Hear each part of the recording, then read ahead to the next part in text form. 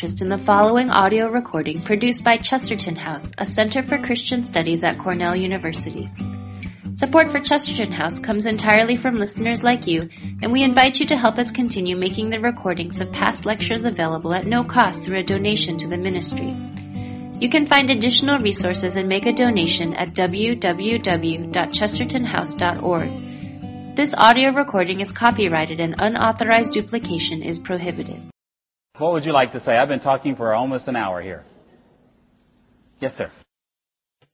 I'm interested in the royal shepherd image that you made, and I'm wondering how that might apply to like Christ in John 10. Would they have understood Christ as a royal shepherd? Utterly. A Christian would have. You can't call this person the Christ and the shepherd. Remember, Christos, or in Greek, Mashiach, Messiah. If they understood him to be Messiah, and Messiah is using a shepherd metaphor to describe himself, I'm the great shepherd, there's no doubt it would have royal connotations for them. Yeah. Every time the word shepherd appears in the Bible doesn't mean king. But when you get those kinds of combinations of things, yes. I saw number 2 in the back. If you don't, I'll come back. Yes. Can you comment on when you refer to Christ or God as Abba Father, which is more endearing than the Royal Highness? Yeah, it's great. The wonderful thing about our adoption, as the Apostle Paul says, that our spirits bear witness to our adoption in Romans 8, isn't it? This is New Testament. It's Romans 8, isn't it? Okay, I don't know the New Testament. I like it. I read it once. It's okay. It's good. It's good. It's good. Trust me. Romans 8, he says, our spirit bears witness to our adoption as children of God because we cry out in our desperation. He's talking about the desperate moments of life under persecution. We cry out, Abba, Father. And Abba is an endearing term. It's not in the ancient world like Popsy is with my granddaughter. But it is a term of endearment. It is not great father, but it is father, nevertheless. Aramaic, as a matter of fact. This is the wonder of the intimacy that we have as children of God and with our God. And that is that we don't have intimacy with someone who is near. We have intimacy with someone who is utterly transcendent. Yet in His mercy and in His grace, He welcomes us as His children into His arms. And we actually, in our desperation, cry out, Abba. Now, there is this strange tension that takes place in the Christian life, it seems to me. And that is that when we get the Abba thing going, and it goes for a good amount of time, we suddenly lose the sense of transcendence. That this is a great and wondrous God who welcomes us into His presence. On the other side, if all you ever talk about is the transcendence of God, then you forget the Abba.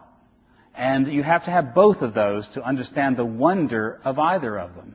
And that's what I would say about it. Yes, magnificent. I'm glad you brought it up because you can't say everything when you say anything. If you try and never say anything because you're always saying everything else. So I'm glad you said that. Thank you. Yeah. First of all, I want to say that what you said tonight was very helpful. I haven't read your things or heard you before. This perspective is extremely helpful. Kings also, as I understand kings, although I didn't live back then, the kings also desire that their kingdom will grow and expand with time. And I'm wondering if part of this destiny, if you see the destiny in the way somebody like Ken Gentry sees it, that there's going to be this, that we're in the millennium now, that there's going to be the growth. A millennium means the amount of time God wants to bring about the full fruition of His kingdom. Well, apart from the millennium question, if I can avoid that one, let me just say that tomorrow morning we're going to be talking specifically about this idea of the kingdom growing. And it is a geographical and numerical growth that takes place. I mean, that is very essential. If you think Christianity is losing, you're watching TV too much. Okay? Christianity is doing just fine. No, it's not so hot here, I have to admit. Okay, we're kind of leveling out. Maybe we're going to become a Christian graveyard like other parts of the world. But the fact is, Christianity is doing just fine. It's hot stuff in many places in this world. And Christ is extending His reign over every piece of geography. It's happening right before your eyes. How's that for a challenge? Look at the news differently. Yes, sir. I have this question about the first point you made, which is the dominant portrait of God in the Bible. A couple of questions. One, you seem to suggest that these titles that occur pretty frequently in even the Old Testament and New Testament, shepherd and fatherhood in particular, are somehow reducible to this notion of kingdom. And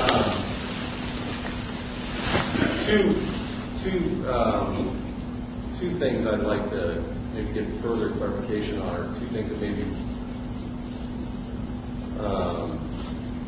cut against that, and I'd like to hear your response. One is, it seems to me that a fatherhood is a more universal notion than kingship is. That we all presumably have, it's a very sort of common experience to experience fatherhood, whereas even as your comments made about Virginia, right? This is kind of foreign to us. Yes. There's a deep sense in which kingship is not a sort of universal kind of experience of humanity. And I don't know, it seems like God revealing himself might pick a way to reveal himself, or at least the dominant way, and one that would be universal. That's the first one. And then the second one is just sort of your examples. Hammurabi wanting to explain his notion of kingship in terms of shepherdhood. You can imagine a king also explaining his notion of kingship in terms of, I'm like your father, only, writ bigger, right? But those two ways of talking, if I got that right, that makes kingship a species of fatherhood, not the other way around, so that kingship wouldn't be the sort of irreducible notion, but fatherhood or shepherdhood. That, God reveals himself in these different ways that are neither equivalent nor reducible to each other. And that's, because he wants us to pick up on these sort of different, just even as you were talking about the transcendence and the immanence and the intimacy that God wants us to have, and to not get those notions confused, one way that he might do that is to give us, pictures of himself that aren't reducible. Good. Wonderful. Okay, let me back up and say this. If I gave the impression that I was saying that fatherhood should be reduced to kingship, I did not intend to do that. If I can clarify it this way, I gave a number of different things. I could have added to that light. That's another one that's often used of kings. Kings bring light, the dawning of the light, in fact. So it's interesting that biblical metaphors of light are actually associated with kingship, too. The association, these are metonymous relationships. It's not that one is reducible to the other, but rather the question is, which of these is the umbrella concept? And the umbrella concept, it seems to me, number two, your issue of the fact that fatherhood is universal and kingship is not. Yes, that's true in some sense, I suppose. But the reality is that Christness is not universal either.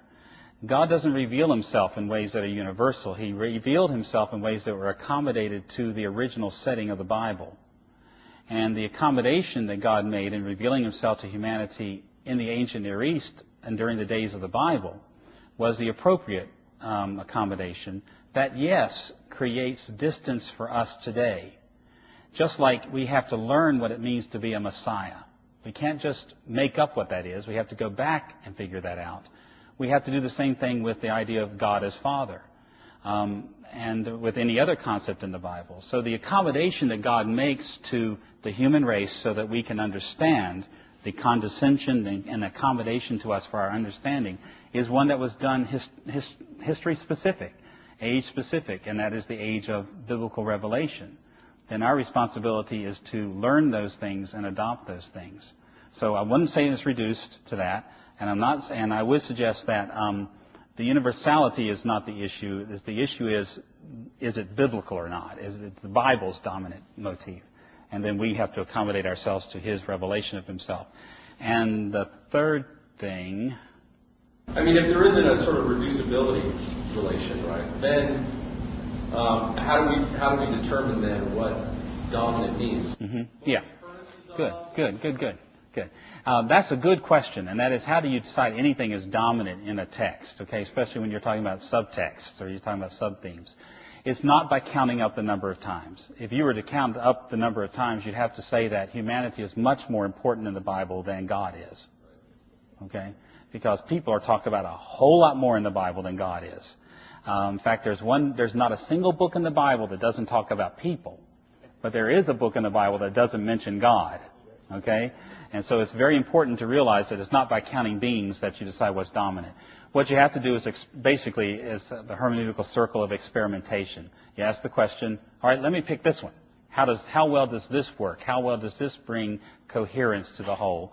And this one, and this one, and this one. And my proposal tonight, and it was a proposal for which I gave 4 basic reasons, was that kingship is the one that brings more coherence than any of the others.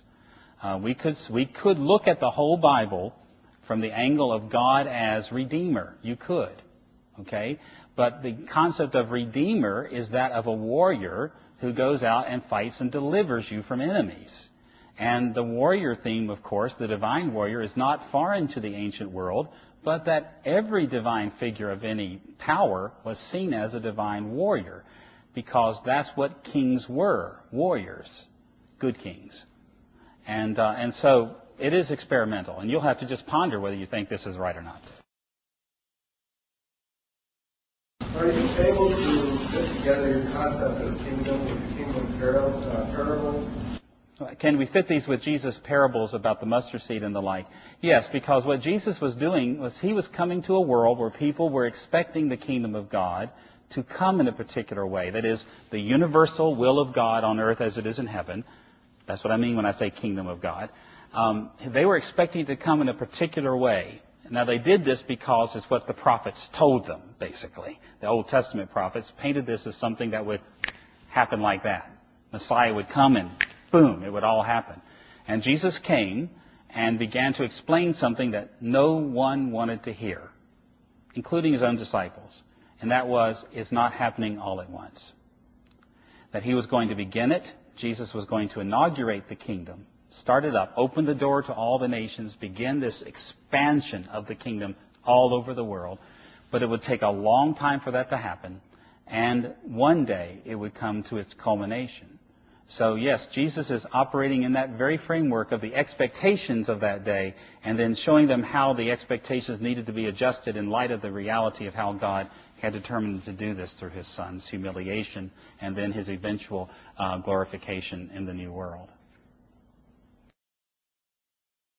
A lot of the Bible's basis stems from Moses and Pentateuch and the law. I mean, New Testament talks a lot about how law is kind of a foundation for everything. Do you think that Moses' understanding of being brought up in Pharaoh's house, understanding of a king, do you think that led to a bias in his view of God, which possibly led to a bias in the whole Bible as a construct? All biases are not bad. Okay? You cannot understand anything without predispositions. Okay? You're sort of born with some predispositions genetically, and then you begin to experience things. This is hot, it hurts. This is cold, it hurts. This is warm, this is good. Okay? Then your mother teaches you that some things that are warm are not good. Okay? But the reality is that you have to have predispositions to understand anything. So predispositions or biases are not all evil. The question is, were they good ones or not? Okay? Now, being a follower of Jesus, as you are, I assume, being a follower of Jesus, I look at Moses' predispositions, many of which, yes, he did acquire from his being raised in the royal courts of Egypt. No question about it. Moses, the first 11 chapters of Genesis, look almost exactly like some ancient Near Eastern, Atrahasis' epic is the ancient Near Eastern stories. But what Moses is doing is telling the truth, where these other stories were just make-believe. And he actually makes his story parallel them to show the truth against the make-believe, as it were. Okay? And the only reason I believe that is not because I can put in the test tube and prove that. The reason I believe that is because I'm a follower of Rabbi Jesus. And Rabbi Jesus believed that Moses was the man, and that he was inspired by God, and no one had seen God like Moses had. And because Jesus believes it, I'm into it. So yes, Moses did have biases, and God used his experiences, just like he used Paul's experience of Jewish culture and Greco-Roman culture to form his theology. And just as Jesus himself grew in wisdom and stature and favor with God and with people. So yeah. One more, I'm afraid. Yes. Thank you. You mentioned that the king as shepherd theme comes up in these ancient Near Eastern cultures. I could guess that this might involve the idea of protection or sustenance or direction or leadership, but I don't know that. And so I'm asking, what are the ideas? Good, wonderful. When these other cultures talk about kings as shepherds, or even fathers for that matter, what were the connotations? And that was one of the things you were asking that I've skipped over, I beg your pardon. It is the king Hammurabi, I just keep referring to him because it's a simple one, everybody's heard of him. But Hammurabi, in the prologue to his law code, this is where he talks about himself, is presenting himself as a person who has protected, who has fed. He actually says he feeds the black-haired people. Okay, he takes care of these people. He protects them from the barbarians. He builds roads for them. He keeps the irrigation ditches clean so that everybody can have food. These are all the wonderful things that Shepherd Hammurabi has done for you. And then he lays the law down. You see, because he does these great things that out of appreciation you should obey the laws. Does that sound familiar? I am the Lord your God who brought you out of the land of Egypt, out of the house of slavery. You shall have no other gods before me. Benevolence and grace prior to the loyalty.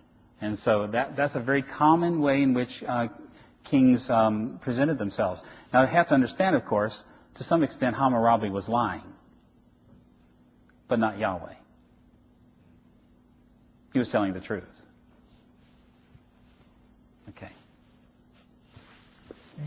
Thank you so much for being here so long this evening. I apologize for that, and you're a great audience, and I appreciate it very much.